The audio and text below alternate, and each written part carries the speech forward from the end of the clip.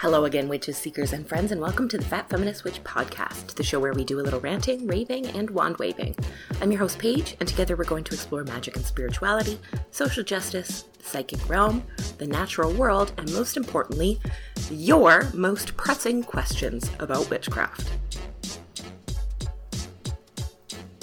Hey witches, hello. Thank you so much for tuning in today. I'm pretty excited about today's episode. So today's episode is just going to be slightly different. Instead of me coming up with a topic and, researching it and telling it all, telling you guys all about it. What I did was ask you guys to send in questions. And I got so many more than I imagined. So what I'm doing today is I am answering, well, we'll see how time goes, but 10 to 11 questions from all of you guys. They're all very different. I got tons of really great questions, so thank you all. And I've actually decided, since I have so many left over that I'm not going to be able to get to today, that I will continue to answer the questions in future episodes. I'll just answer one or two, at the end of a future episode. So if you sent in a question and you don't hear your answer today, don't worry. I probably will get to it at another time. Fun, right? Before we get into it, I also want to announce that next week, May 28th, that's Thursday, May 28th, I have an interview with author Nikki Vandekar about her book, The Junior Witch's Handbook. I also talked to her about her other book, Wellness Witch. Wellness Witch is one that you guys asked me about after I posted a picture on Instagram, so I'm really excited to finally talk to you guys about it and review it and everything. But the Junior Witch's Handbook is most of what we talk about, because this is really cool. It really is a real book on witchcraft for kids around 8 to 12. So for those of you who are at home right now with your kids, maybe your kids have been noticing your witchy stuff. Maybe they've been a little bit extra curious about the stuff on your altar or about what you do during the full moon, and maybe they want to try for themselves. This is a book that has very real information. It's not sugar-coated or dumbed down for kids at all. That is age appropriate for them, including the Sabbats, the holidays, spells, and rituals. And some of them are so timely. One of my favorites was a gree-gree bag to stay connected to friends when you're separated by circumstances beyond your control. And it made me laugh, because how perfect is that? But so tune in next week for my interview with Nikki Vandekar. Great interview. Thank you so much, Nikki, for coming on the show. I think you guys are really going to like it. It's also a little bit different from some of the books that I review here. I don't have kids, so I don't talk a lot about magic for kids, and people often ask me, so I'm really excited to finally be able to share some with you. That book comes out June 2nd, so that will give you a little bit of time to hear what it's all about, so you can get the book for yourself. So let's dive in to some of your very witchy questions. As I said, I got so many. And what I did was I went, starting from the first ones that I got, and really took as many as I could. I promise that I will try to get to other answers later. So our first question, actually our first, I think 2 questions, come from Mary Jo. Great questions. Thank you, Mary Jo. So her first question is, we are getting a puppy late in the fall, and we were wondering, what are your favorite protection or blessing spells for your fur babies? This won't be our first puppy, but we lost our lab unexpectedly, and I want to do everything practical and magical to protect the new one. I love this. So while I am a cat lady, when it comes to animals, I love any sort of animal magic. My favorite thing to do with any sort of pet or creature that you bring into the home is, a blessing or an enchanted collar or whatever. If they live in a cage, you can enchant the cage, or a decoration that you hang in the cage. If there's something that wears a collar or a leash, we can do that. So if you want to make an enchanted collar for your dog or leash, or what have you, any of those little things, there are lots of different ways that you can do it. One thing that you can do, and that I see is more popular now, is to get crystals that hang from your dog's collar. And there are a few that are really great, like Clear quartz is, of course, always great. Amethyst is fantastic, keeps them calm. Rose quartz is really good. It helps them be loved and helps you guys connect. You can also get Dalmatian jasper, which is specifically good for puppy dogs. Now, this really does look like a little ball of Dalmatian. And it's a very happy stone. So if you want a very happy dog with which you can all have a lot of fun, Dalmatian jasper is a really good stone for that. It's also very protective of your puppy friend. Now, the following spell that I like comes from Ellen Dugan's The Enchanted Cat, but it's to enchant a collar, and, cats aren't the only ones who wear them.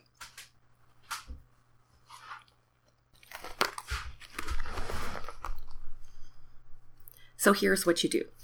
You get your collar. You can get some sort of amulet or a crystal or maybe a really nice nameplate made to put on the collar, something that you've created or made or bought yourself specifically for this purpose. Get yourself some incense, tea light candle, a cup of water, a small dish of salt, matches or a lighter to light your candle, and some catnip. Or if this is a puppy, get yourself some dog treats. So wait until the dog is feeling kind of mellow, which with a puppy might take some time. But light your incense and your tea light. Sprinkle a little bit of salt onto your charm or your crystal or your nameplate. Wave your item through your incense smoke. Pass it through so it gets all cleansed and surrounded by the smoke. Then you can really quickly pass it through the flame and sprinkle it with a couple of drops of water. And what you've done here is bring in all of the elements to bless and to protect your puppy. So then you wipe it dry, attach it to your collar, and you can hold the collar or charm in your hands and repeat the following incantation. As I said, this is by Ellen Dugan. I didn't write this. By the powers of earth, air, fire, and water, I now bewitch my familiar's charm and collar, a magical symbol in this jewel and rhyme. You are under my protection for all time.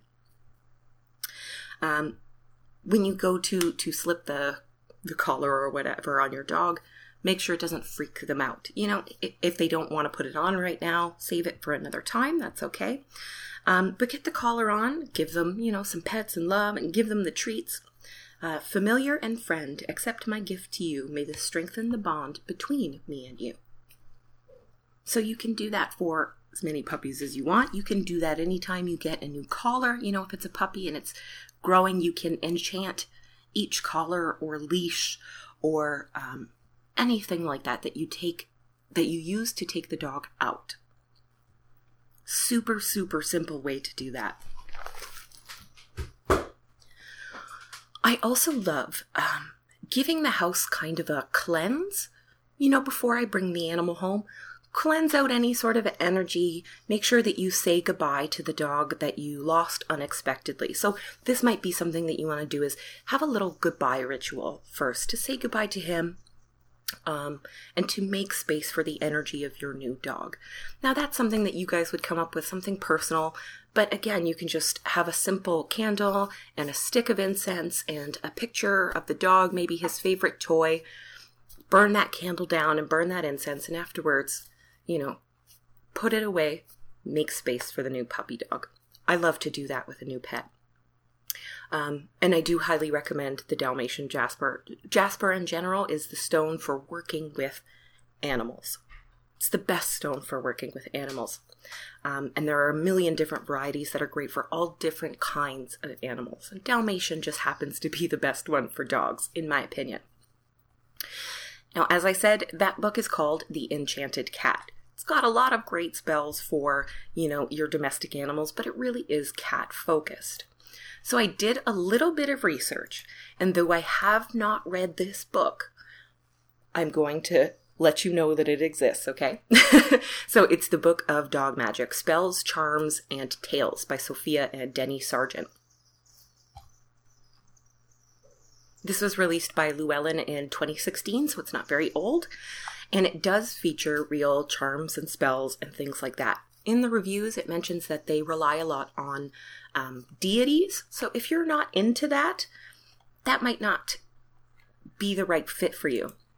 But as far as deities go, when it comes to dogs, the deity that I thought of instantly is the Greek goddess Hecate. You know, she's the dark moon version of the moon.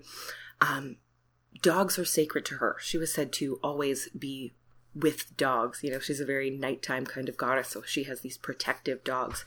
So if you do like deities and you want to bring in kind of like a protective spirit, you can always put up something, just a little something that represents Hecate near where your dog hangs out. So near his bed or the food bowl or what have you, you can put a little thing there and ask Hecate to watch over your pup. That's a fun question. Thank you. I'm glad that was the first one. And the second question, also from Mary Jo, is fantastic. Do you have a recommendation for protection stones for healthcare workers? I know bloodstone is one, but any others strike your fancy? Perfect question for right now. Really, really great. I'm so glad you asked this, Mary Jo. So I did a little bit of research. Bloodstone is a great stone. I think bloodstone's one of the best stones in general. It's the first one I ever bought for myself as like a tiny child. But when it comes to healthcare workers that are dealing with what we're going through right now, I came up with a few other crystals that I think might be a little bit better in a way that you guys can carry them around and use them if you are a healthcare worker or if you are caring for someone who is ill right now. If you're caring for a lot of people because of the pandemic, these crystals will all be great for you. So first is angelite. Angelite is a very interesting looking crystal. It's like a powder blue color, which is a little bit odd when it comes to crystals. It stands out. It's very pretty. It is similar to celestite, but this one has been compressed or compacted. Either one of those would be great, but I tend to think angelite is a little bit better here. So the reason why I think angelite is great, not only is it just a really calming kind of stone. It's a very calming stone. It can help you relax. It can help you, help your patients relax. But it's very much associated with the throat chakra, the element of air, and breathing, the breath of life.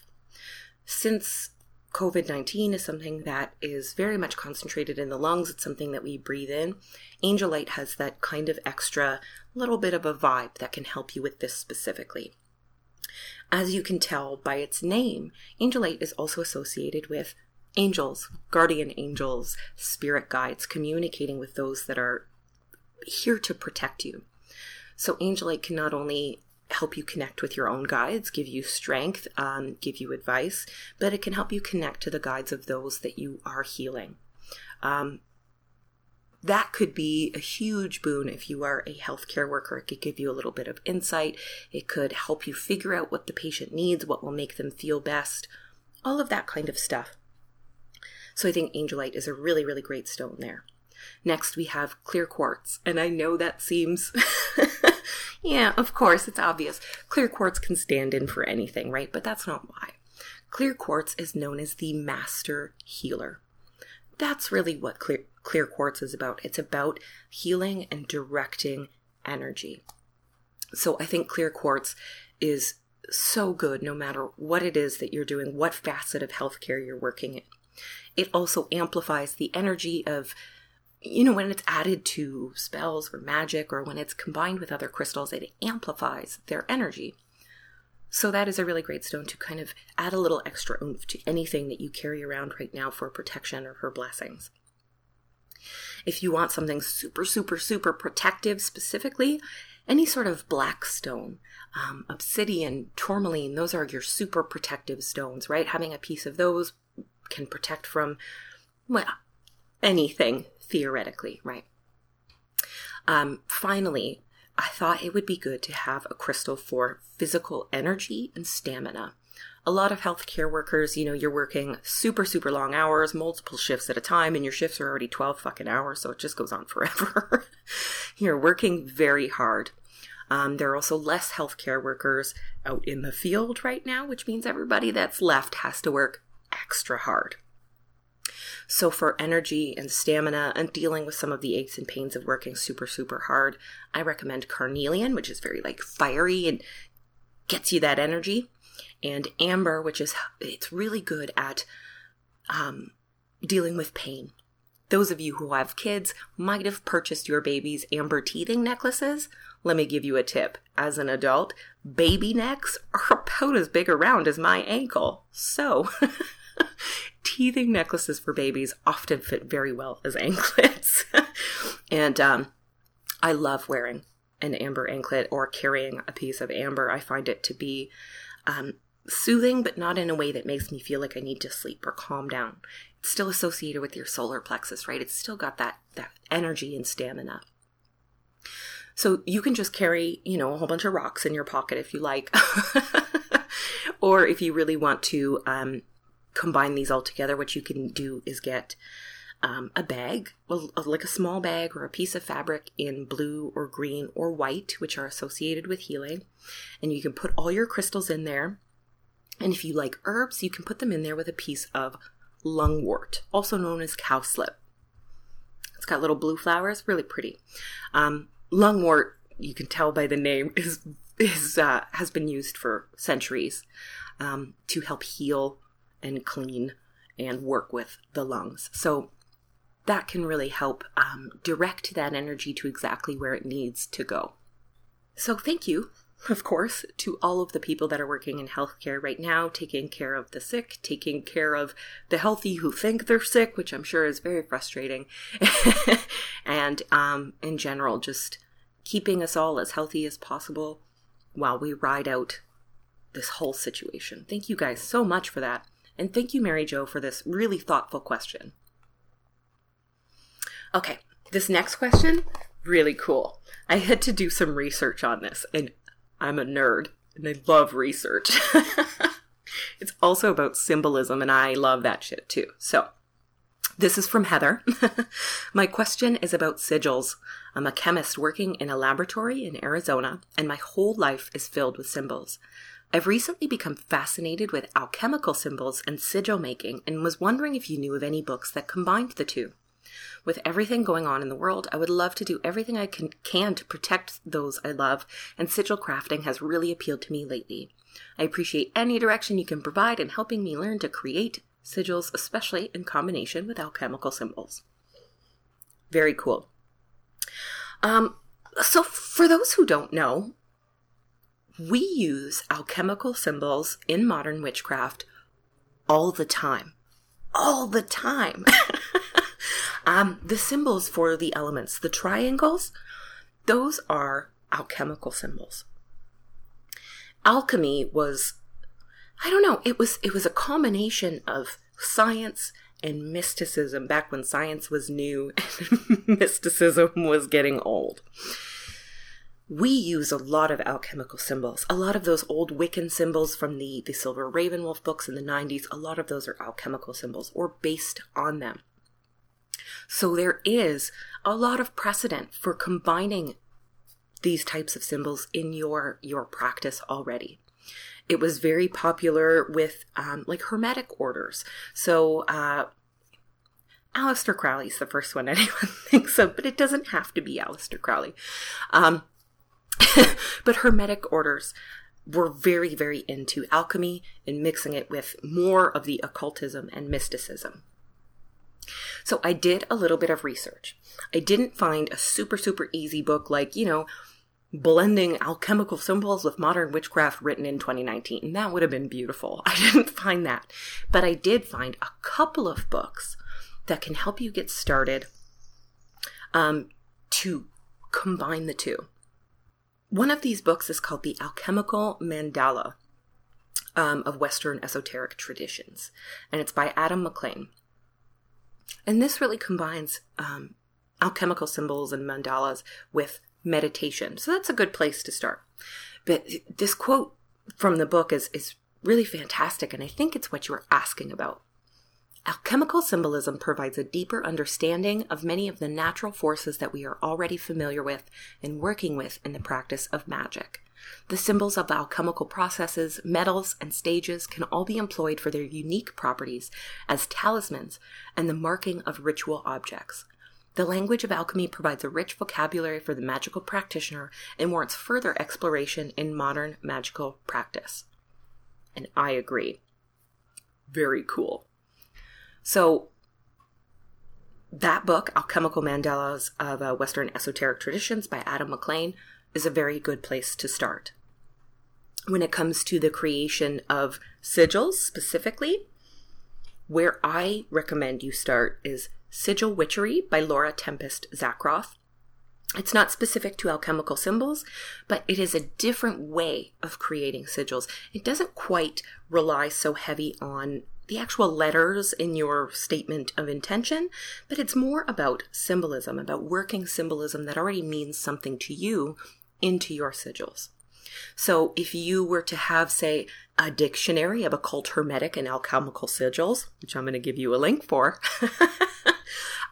you could use those symbols to create your own sigils. There's a portion where she has you make a dictionary of symbols that mean particular things, and then you can combine those to make sigils. So those two books I highly recommend. As for the Dictionary of Occult, Hermetic, and Alchemical Sigils, this is a very old book. When I looked it up on Amazon, it said it was $1,600. So I have found a copy through openlibrary.org, and I will definitely email you this link, Heather, because I think you'll really like it. But for anyone interested, if you go to openlibrary.org and you look up the Dictionary of Occult, Hermetic, and Alchemical Sigils, you can read that entire old book there. Really cool. Super, super cool book. Lots of really cool symbols and information about alchemical practice.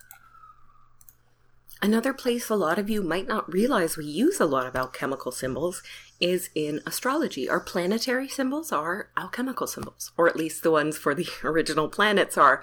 Some of the later planets, not so much. But these are also alchemical symbols. They're everywhere. They're everywhere in modern witchcraft. And that's no doubt because of hermetic occult orders like the ones the OTO, like Aleister Crowley was a member of. Very interesting stuff, right? I, for one, would love a modern book specifically about this, about alchemical symbolism, about using it in modern practice, and the history of that and ways to actually get to use it. You know, some modern meanings for some of these symbols. So just in case anyone out there is a writer, there's a market for that book, let me promise. So thank you for your question, Heather. That was very interesting. And I have a feeling I'm going to be doing a little bit more research on that one because there was so much to find. Like I said, you'll be getting an email with some links and some of the other stuff that I found so you can continue your deeper exploration. Speaking of astrology, our next question is from Brianna, and it's about astrology. She says, my question is about astrology. On your podcast, I feel you really connect with being a Capricorn. I don't connect with my sun sign, but rather my moon sign. For example, I'm a Leo sun and Pisces moon. I've never connected with being a Leo personality. When I was younger and pre-witchy, I love that, I was always annoyed with the Leo stereotype and the craving the spotlight must be a leader mentioned in so many horoscopes. I didn't connect to that at all. When I learned about my moon sign, things made more sense. I'm more of a Pisces than anything else, but when people are like, oh, August, you don't act like a Leo, I don't know how to respond. So my questions are, how do I and others reconcile when we don't connect at all to our sun sign? And how do we look into horoscopes if they only focus on sun signs? Mini question, have you met others who don't match their sun sign? And I love that mini question because hell yeah. This happens all the time. I love this part where it's like, I feel like you really connect with being a Capricorn. I can promise you, Brianna, that is new. As a child and even adult, I absolutely hated everything about Capricorn. You know, it's very In a lot of horoscopes, Capricorn sun signs are obsessed with money. They're obsessed with money and with success by any means and climbing to the top. And, none of that really sounds like me. Money, especially, is something that I can't think about too seriously, or I start to sweat. Like I'm almost terrified of money at this point. Not very Capricorn, but luckily, as I got older, not only did I chill out a little bit, and I was a little bit more comfortable with being a Capricorn that is also kind of a free spirit, because I learned that those exist. And like you, I discovered other parts of my chart. Now, what I'm going to tell you to do here, looking up your entire birth chart for the first time will blow your mind. Anyone. It's really, really interesting. So here's what I want you to do, Brianna. Go to astro-seek.com, AstroSeek, S-E-E-K, and look up your birth chart. Now, if you have the time you were born, you will get a much more accurate chart. You will also get what's called your rising sign or ascendant. But if you don't have the time you were born, you can still get a pretty good look at where your main planets are. The long and short of your question is, the reason you don't associate with your sun sign is because that might be the only part of your chart where Leo appears. It could even be the only part of your chart where the fire element appears. Likewise, these two signs that you have are different modalities, which means fixed, cardinal, or mutable. You have a fixed sign as Leo, so that's a little bit more, stubborn and rooted to the spot. And then you have a mutable sign in Pisces, which is a little bit more adaptable and flowy. So you can already see the big differences there. When you get your chart, you might see that you have a lot of different planets in Pisces. You might have almost all of your planets in Pisces. Kurt Cobain was the most Pisces on the planet. Like 65% of his chart all rested in Pisces, and the rest was other water signs. That was just his vibe, right? It was the ultimate Pisces. Likewise, other people have charts that are these conflicting elements, these conflicting modalities all spread out.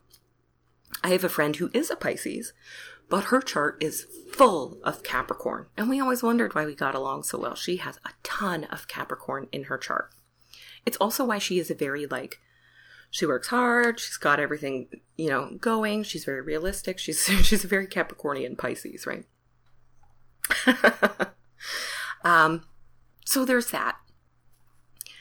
I love that you explored your moon sign, because your moon sign can tell you so much. Your moon is your emotional self, right? Like your deep unconscious.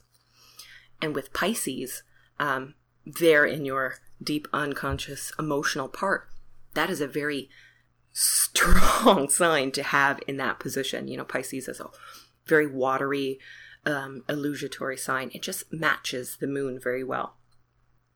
The Neptune and the moon are very similar energies. Neptune is just a little bit extra, goes a little harder on dream magic and stuff. Super cool. But with a very strong moon sign like that, it doesn't surprise me that you feel that very strongly. You might also just be a very emotional person, so your emotions are very much a bigger part than this. Your sun sign is kind of a general overview. Your emotions just might be a little bit stronger than that. So what you can do to explore your moon sign a little further is a book. There's a book called The Lunar Gospel by Cal Garrison. I've reviewed it on the podcast and the blog before. I cannot recommend it highly enough. The whole book is just about your moon sign and also what's called the North and South lunar nodes. So it's all moon sign astrology. So I highly recommend checking that out. And checking out your entire chart. See how much of it is water. See how much of it, you'll have a dominant element in your chart. Your chart may be dominantly water, or dominant just something that's not fiery. You might not have Leo anywhere else in your chart. You might not have a lot of these fixed modality signs throughout the rest of your chart. So looking at everything there, that can really explain why your sun sign doesn't make sense on its own. But what you may find is that in conjunction with all of those different things, that your sun sign makes a lot more sense. Different individual elements of your sun sign might make more sense to you than they do to the average Leo. This really happened to me. Like I said, Capricorn is a very ambition and money, and that's just not how I roll. But I am a very independent workaholic who has wanted to be my own boss my entire life. I've never wanted to work for somebody else. I've always wanted to be my own boss. And that is very Capricorn. I am very independent, and when I want something, I go do it. And that is a very Capricorn kind of vibe. It's okay to not relate so much to your sun sign on its own. Now, what you can do when you want to read your average horoscope, first of all, after you make your chart on AstroSeek, you can get a more personalized daily horoscope that takes in other parts of your chart and factors those in as well. But if you have horoscopes that you kind of like, even though Leo doesn't sound like you, read the other sign. Read Pisces. If that moon sign is what you exude a lot, what you feel really connected to, read that sign. In general, for all of you listening, you can read your daily horoscope for your sun sign, your moon sign, your rising sign. If you want to know a little bit about love specifically today, you can read your Venus or your Mars sign. If you want to know a little bit about money or, business or travel or expansion, you can read your Jupiter. So there's lots of different ways to kind of personalize astrology.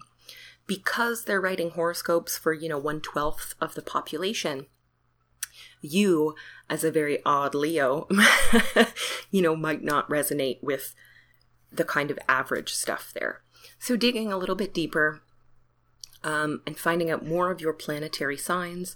If you can, finding your rising sign and houses and all of that stuff, there's just so much to explore. And I am sure that if you explore the rest of your chart, Leo will start to make a little bit more sense. Likewise, highly recommend checking out The Lunar Gospel by Cal Garrison and learning more about your moon sign, because you clearly connect with it on a very strong and deep level. I hope that answers your question, Brianna. And straight up, there's a million people that don't match their sun sign. A million, so many. There are others where it's almost so obvious it's like a joke. And others, not so much. No one ever guesses my sun sign either. Never. I am almost always another sign that is pretty prominent in my chart. A lot of people guess Sagittarius. Some people have guessed Scorpio, although that's my rising sign. I guess I get it. They're all other signs that appear throughout my chart. So that might make a lot of sense to you. Over the last 3 years, I've shared a lot about my ongoing journey to better mental health. And I get messages all the time from listeners who are also struggling and looking for someone to talk to. Unfortunately, it can be very difficult to find therapy that is fully accessible, financially or otherwise. That's where BetterHelp comes in. BetterHelp is an online service that can connect you with real licensed counselors who can be available on your schedule and right where you are. With 4 different ways to communicate and a wide range of specialties, there's a good chance you can find someone perfect for you, all without leaving home. Everything is confidential, and if you ever feel like your counselor isn't the right fit for you, you can switch right away. Not only is the service really affordable compared to in-person therapy, they also offer financial aid for those who need it. It's okay to need help. You deserve to get better, and you can start that journey at betterhelp.com/fatfeministwitch and save 10% off your first month. That's betterhelp.com/fatfeministwitch. Wild magic grew out of a fascination for herbalism, a love of witchcraft, and a passion for creating natural, chemical-free products that honor our bodies and the earth. All items are handmade by Clarissa Camp with you and Mother Earth in mind. Made with love, purpose, and a sprinkle of magic, we craft intentional products for mindful witches who have a profound relationship with the planet. Our ritual bath salts and sprays are crafted with herbal and mineral ingredients to support your magical intentions, cleanse your sacred space, provide protective barriers, or just bring a beautiful chemical-free scent to your body or your home. So visit our website to learn more and check out our herbal-infused body butters, lip balms, and healing salves, because right now listeners of the Fat Feminist Witch podcast can get 20% off by going to thewildmagic.com/fatfeministwitch and entering promo code FATFEMWITCH20 at checkout.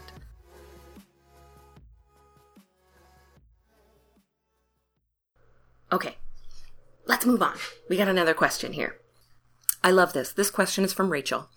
Hey there, I love doing magic and ritual, but I don't cast circles or do much fancy witchcraft. My spells and workings are all really individual and intuitive.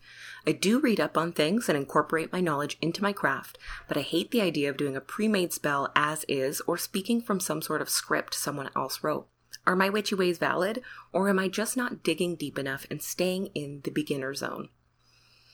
Rachel, let me tell you, you have fully passed the beginner zone. Absolutely, you've passed the beginner zone. So there is no wrong way to do a ritual, to do magic, to cast spells. There's no real wrong way because it is very personal, very individual, very intuitive. Some people love the script. They love the ceremonial aspect. They love the ritualization and the tools, and they love all that stuff, and that's great. And other people just don't like that stuff. I am not a big fan of all of that stuff. Casting a circle is not something I pretty much ever do when I work magic by myself. When I work magic with others, there's almost always some kind of circle casting to kind of all bring us together. But it's more of a bringing together than it is a sealing us in with energy type of vibe. So casting a circle is not something that I do a lot on my own. I also live by myself. My whole house is my circle. You know what I mean? I've got all these walls and they're already doing it for me. Likewise, a lot of people love pre-made spells because writing spells isn't easy for everyone. A lot of people love saying an invocation where they say something. They really say something out loud. And a lot of people don't. I love to read invocations. I think they're beautiful. They're poetic. They're lovely. They're rhythmic. They're wonderful. If the writer is good, they're good. But that still doesn't make me really want to say them out loud. I love to read them, but I don't like to use them when I'm actually in that zone because it really just, it's someone else's words and I can feel that. So are your witchy ways valid? Absolutely. In fact, I would say that what you've written here in your question, you could have yanked that right out of my diary. That really is a lot of the way that I practice. Now, that does not mean that if someone else, not Rachel, likes casting circles, likes all of the stuff, likes the tools, likes to set up a ceremonial altar, likes to follow a specific tradition, there is absolutely nothing wrong with that either. The way to have a valid practice is to create a practice that means something to you. All of your practices are valid, all of them. As long as it means something to you and you feel connected to whatever it is that you're doing. Don't worry about it, Rachel. You are doing just fine. That's a good question. Actually, a lot of people they're very nervous about that. You know, am I doing it right? Don't worry so much about doing it right. Actually, our next question really follows that kind of line of thinking. So this one is from Natalie. I've got some reading materials and some candles and crystals, but I'm just not taking that first step. I think I'm worried because I felt so much joy and excitement when I started learning about witchcraft. I thought this might be the spiritual practice I have been searching for. But what if I try it out and it's not for me? Or on the opposite end, what if I love it so much but have to hide it from my lovely but hardcore muggle roommates? In any case, I understand that I'll never know until I try. Any tips on getting past this initial anxiety to do some magic for the first time? Okay. Natalie, first of all, I want to tell you that you are not alone. I always thought it was weird in like when you read a fantasy novel about someone who discovers witchcraft, the first thing they do is try out a spell. And I'm like, wow, ballsy. That is not what happened for me. I read and I read and I read before I tried my first spell. And even after that, it took me so long before doing spells felt like a normal thing to do. I would honestly say that didn't happen until I was in my late 20s. And I've been practicing since I was 9. Casting spells, it's almost a little bit like stage fright. You know, you want to make it the best that it can be. You want to make sure that you do it right. You want to make sure that it's for you. But you're never going to know until you try, which is, I know you know that. And forcing yourself to just do it is a lot easier to say than it is to actually do. So here's what you do. You start simple. Super, super simple. The first thing that you can do is grab yourself a candle. It can be any candle, or you can really choose one. Maybe the color lines up with some sort of idea that you want. Like blue is very calming, but it's also very intuitive, right? It gets your psychic energy flowing. Same with purple. Green is very good luck and lots of luck and new growth. Red is, initiating energy. So you can do something like that, but just one candle. It can even be white and unscented. And I want you to take that candle and put it somewhere special. This doesn't have to be a whole altar. It can be anywhere where you feel comfortable. Somewhere in your room here, since you have these roommates. And I want you to just light that candle and sit there and get yourself to a place of calm. We call it being centered a lot of the time. If you're familiar with meditation, this is kind of a meditative moment. But I want you to sit there and I want you to look at that candle, to really feel connected with that candle, and to start noticing anything that you see, that you feel when you are working with that candle. Basically, I want you to focus on that thing for as long as you feel comfortable. It doesn't have to be very long. But light your candle, focus on it, see how you feel, see how everything goes, and then I want you to very, very simply make a wish.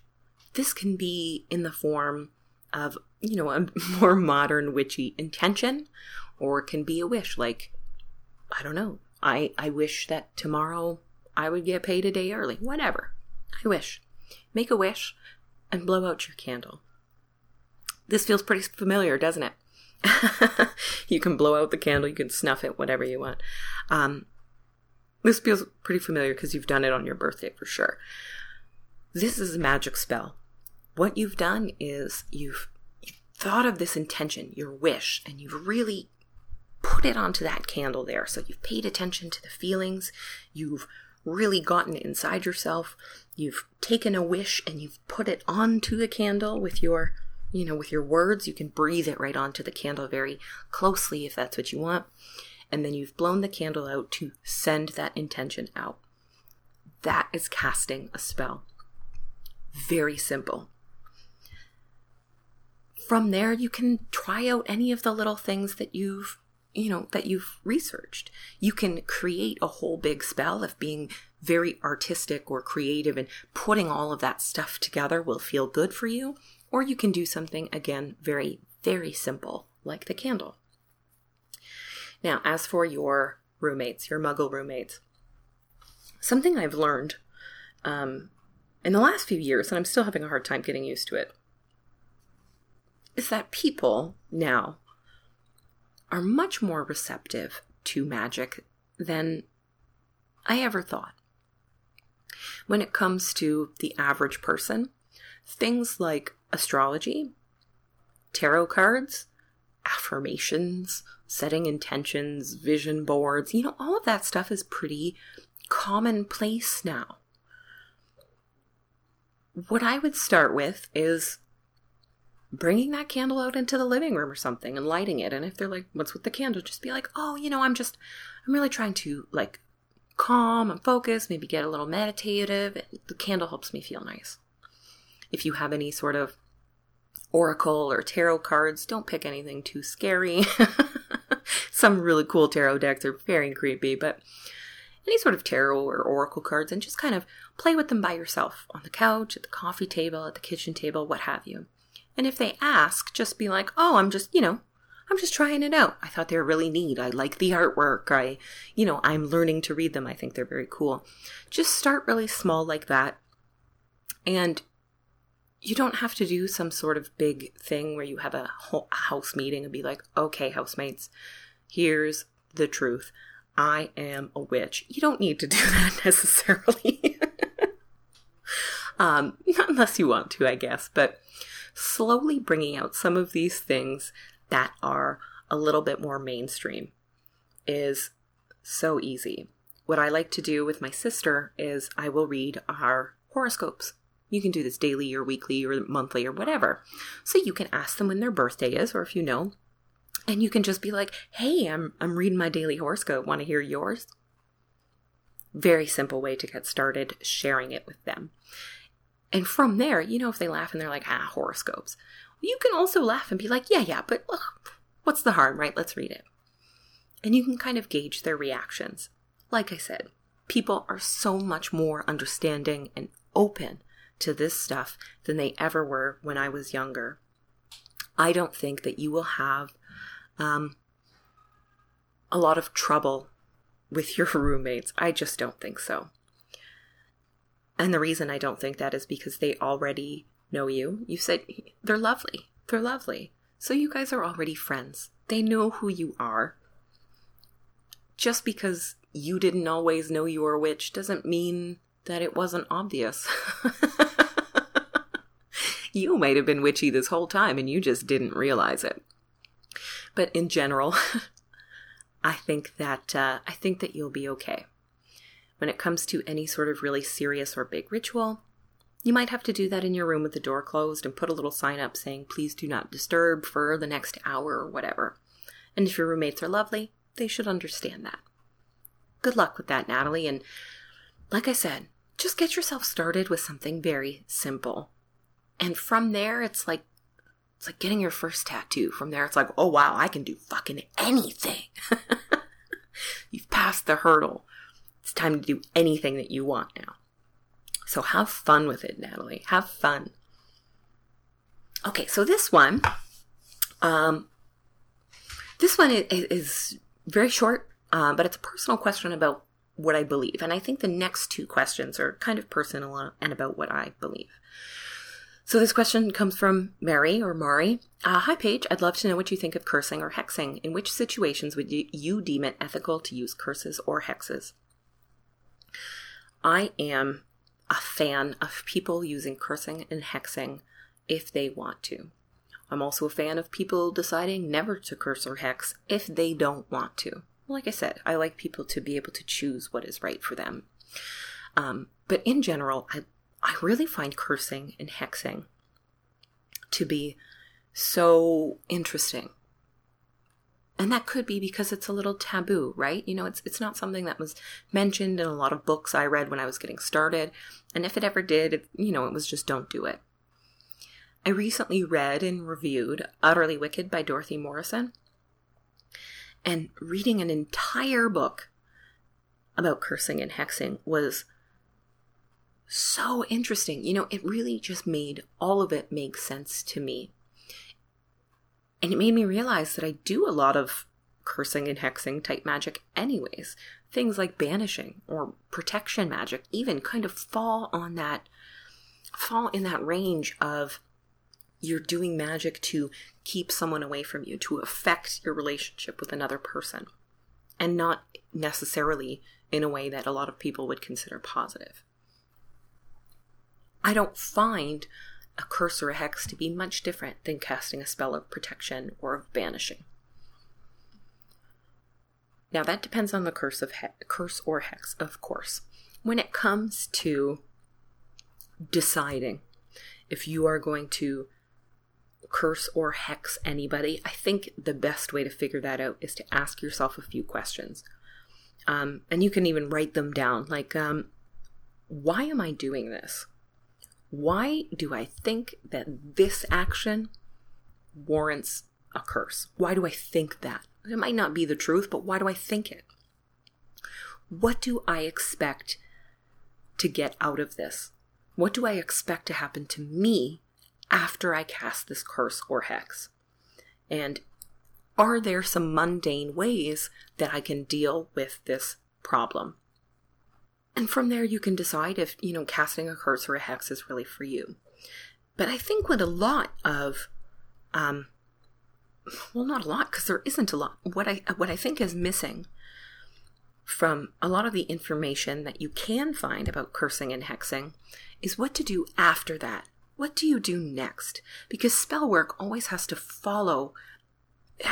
be followed up by real world action. So if you cast a curse or a hex on somebody, what do you do now to bring that into the real world? Some people would say, well, I should, do something in the real world to affect this person. But I don't think so. I think the real world action that should follow a cursing or a hex is something for yourself to heal. Heal from pain, heal from anger, help you get your feelings out, help you get to a place where you don't feel the need to cast a curse or a hex for this situation anymore. I think hexing should always be followed up with healing. From there, it's really your own personal judgment. There could be consequences to casting magic like this, and if you are willing to accept the consequences, if you feel that your action is justified, if you feel that you are out of real world options, and that this will be the start of a healing journey for you, I say absolutely fucking go for it. Go for it. Absolutely. That's how I feel about cursing and hexing. I feel like it's something we should all have the opportunity to learn more about. So this next question is from Bat Lady, which I love. Bat Lady. And she actually had a few questions, but this second one is really interesting. Being a secular witch, what is your afterlife belief? I read Many Lives, Many Masters by Dr. Brian Weiss, and it really hit home in a lot of ways about past lives, reincarnation, and the place in between death and birth. It's really an amazing read. And apparently her hypnotism sessions are very, very real. So, Bat Lady, this is a fun question because I do not have a single answer. Like most people, when it comes to what happens after death, I'm a firm believer that I have no fucking idea what's going to happen. No idea. When it comes to the things that I believe in past lives, for sure. Everything else on the planet gets recycled. Our bodies get recycled after we die. They go back into the earth and, feed the planet. Why wouldn't our souls, our consciousness, our energy, this very real energy, why wouldn't that also be recycled to continue life on the planet? So in that way, I definitely believe in past lives. Now, what happens between the moment of your death and the moment of reincarnation? I have no idea. There are a lot of different things. How can I believe in past lives and ghosts at the same time?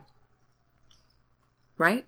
That's a tricky question, and sometimes when I think about it too hard, my brain hurts. But I do. I believe in past lives, and I also believe in ghosts and spirits. Theoretically, what I believe is that there's a lot of time in between. There's a lot of time in between dying and being reincarnated.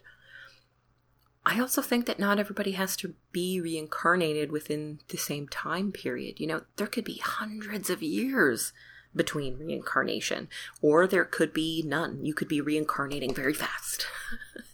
I think it's very different depending on the journey of our souls and all of that, just all of it. I think something I like a lot about a lot of different afterlives that are not necessarily, heaven and hell, is that the afterlife is a place where you gain wisdom or where you continue to grow. The Egyptian afterlife, the field of reeds, from there you get the knowledge of the gods. You gain that knowledge that's only accessible after your physical body is gone. It's just for your consciousness, your soul, what have you. And I love that idea because, again, I just love the idea that when we die, we don't stop being a member of the human race. We continue to grow, to learn, so that when we are reincarnated, the person that comes next is different, contributes to the world in a different way, lives a different kind of life, possibly inspired by the things that they've learned before, maybe not. I love to explore the concept of past lives. I love the Akashic records, and any sort of Akashic record reading or exploration I find really, really enlightening. Likewise, in your astrological chart, there are a few places that indicate karma and past lives, and those to me have felt very, very accurate. I've also had experiences over the last few years where every now and then it's like, oh, this is a past life thing. And I don't know how I know that, but I know it's a past life thing. Can't quite figure out what life it was or anything like that, but I know it. I feel it. It's that deep psychic intuition knowing like, yep, this is it. This is it. And there's not a question in my mind. So, yeah, the afterlife. It's hard to determine, right? I think when it comes to the afterlife, knowing exactly what is going to come, that sounds hard.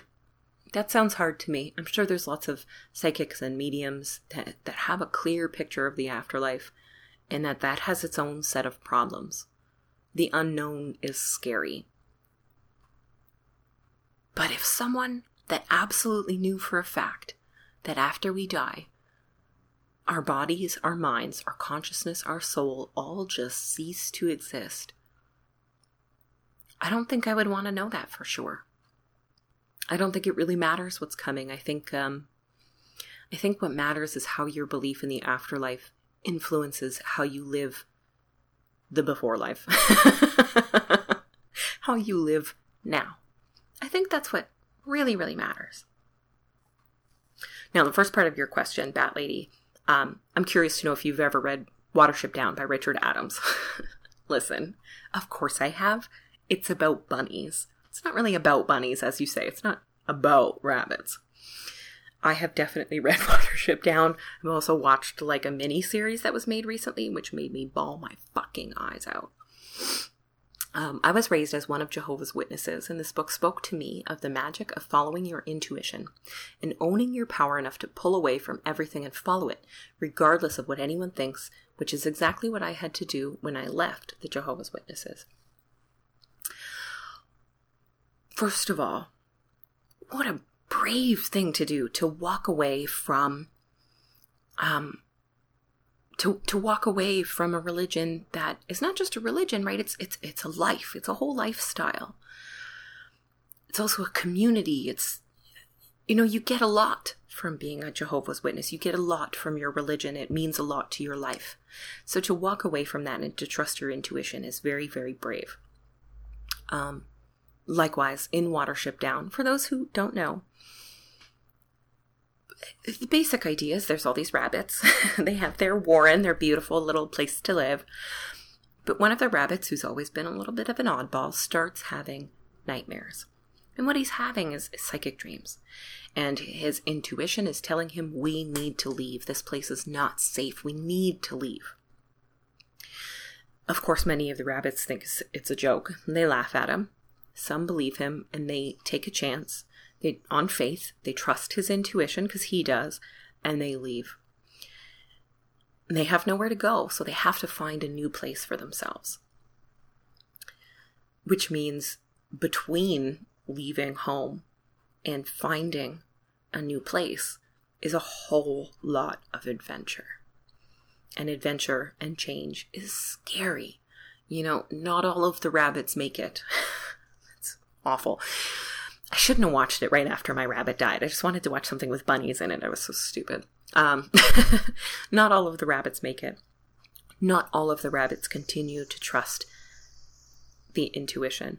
But trusting your intuition and following it, even when people outside of you are telling you this is the wrong thing to do, is very difficult. It takes a lot of bravery. But the good part about that is you are exploring witchcraft. You are exploring magic or meditation or maybe psychic ability if you're talking about intuition. What you have is something that a lot of other people don't, which is you already have trusted your intuition with something so difficult and so important. That is really, really hard.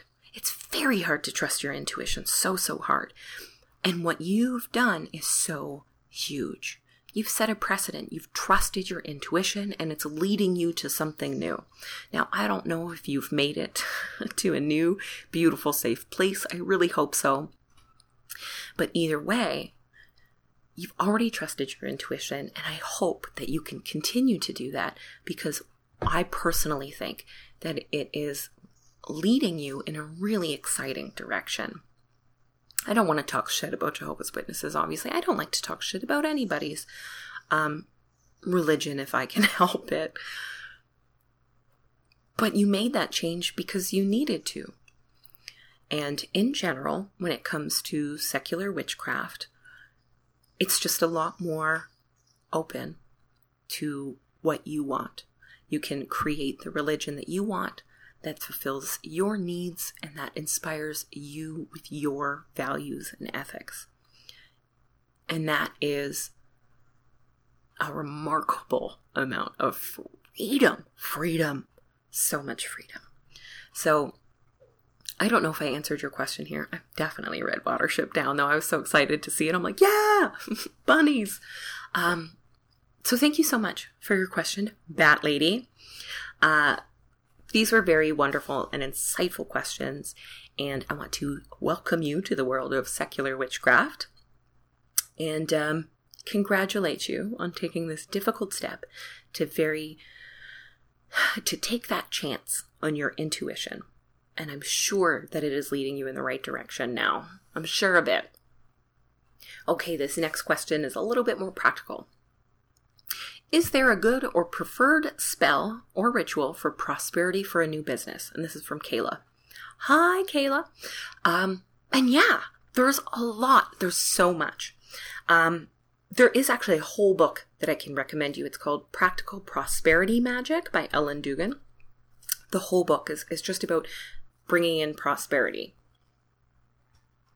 And some of that is through business and whatnot. So definitely check that out.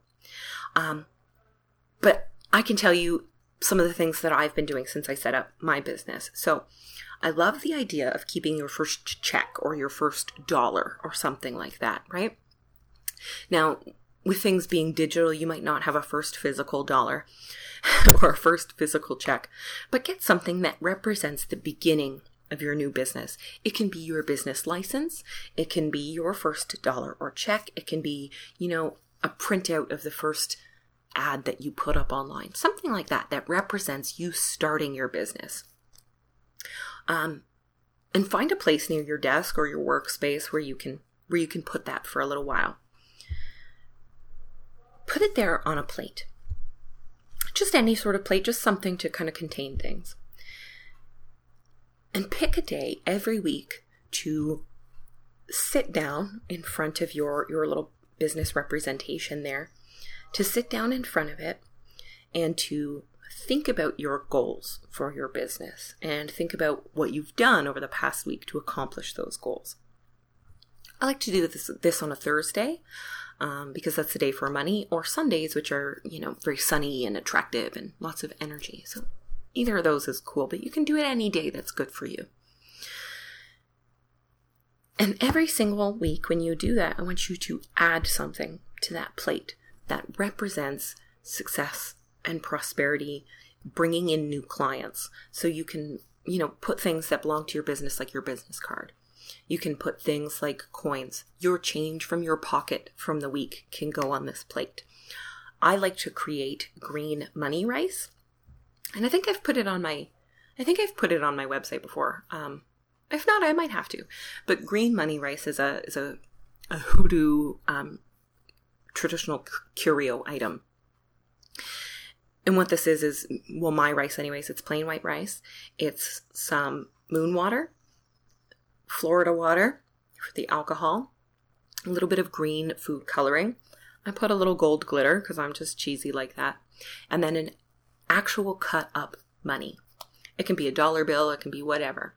But sacrificing that little bit of money to put in the rice is a really important step. And if you see green rice for sale in a store and there's no money in that bag, I'm just saying don't buy it. Or get it home and add your own money. The money's a big part. But if you want to make this green rice, take a small little pinch of it, and every week when you are sitting at your little business altar here, add some of that in there. Think about your goals for the week. Maybe put out, bring in more clients. Allow my ads to go further and reach more people. Make my products irresistible. Bring in the money that I need to be successful. Stuff like that. You can also, instead of a plate, you can put it on a mirror to kind of bounce all that energy right out there. I love that. And also, if your reflection is in the mirror, that really kind of brings it to you. But I love green rice. That is a really cool little spell. And green rice in general, if it's a store, you can put it into your cash register. You can put it outside the door and sweep it around. You can put it in the corners of your physical location there.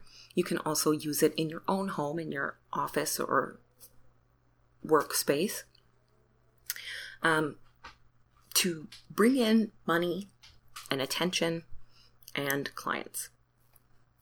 Super good stuff. And I wish you nothing but the best of luck, Kayla, in your new business. And with that, Kayla, I wish you nothing but the best of luck. Some other things that I regularly do are burn some candles. You can burn candles in colors like orange or yellow for attraction to bring in customers or clients. You can burn green or gold candles to bring in money specifically. You can find oils and pre-made candles from Coventry Creations. I believe it's called Crown of Success or Crown of Glory, but that is a really powerful spell that can bring in a lot of people. There's lots of cool money magic out there. Like I said, check out Practical Prosperity Magic by Ellen Dugan. I think you'll get a lot out of it. And it'll provide you with a lot of money that you can use in all different facets of your business, not just getting started. Wow, okay. So, 10 questions. Thank you so much to all of you who sent in questions today. These were fantastic. Like I said, I got a lot more questions than I even anticipated. And I have at least 10 or 20 more in my email inbox. And what I'm going to be doing is in future episodes, I will be answering one or two of these questions at the end of the episode so that I can make my way through them. I can still answer this question. If you guys loved this episode specifically, I'm also willing to do a second one of these, a little bit later in the summertime. Thank you so much for your questions. So who do we have here? We have Mary Jo, Heather. Oh, Heather with the alchemical symbols. Honestly, I'm going to be thinking about it for the rest of the week. I love this idea of the alchemical symbols as sigils. I love it. Sorry, everyone. We have Natalie, right? Rachel, Bat Lady, Mari or Mary. I'm sorry if I'm not pronouncing it properly. Kayla and Brianna. And now that I say all that out loud, I believe that's only 9.